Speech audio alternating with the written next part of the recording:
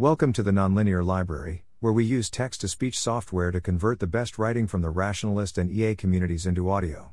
This is, how can one rationally have very high or very low probabilities of extinction in a pre-paradigmatic field, published by shminux on April 30, 2023 on Less Wrong. It is generally accepted in the local AI alignment circles that the whole field is pre-paradigmatic, in the Kuhnian sense, phase 1, as summarized here, if longer reading is not your thing. And yet, plenty of people are quite confident in their predictions of either doom or fizzle.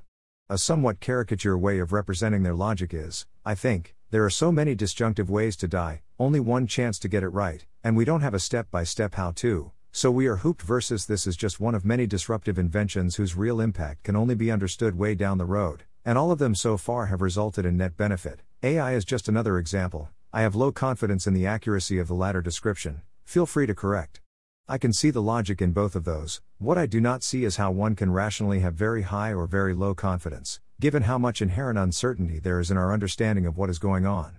My default is something more cautious, akin to Scott Alexander's / where one has to recognize their own reasoning limitations in the absence of hard empirical data, not the lens that sees its flaws, but more like the lens that knows it has flaws without necessarily being able to identify them.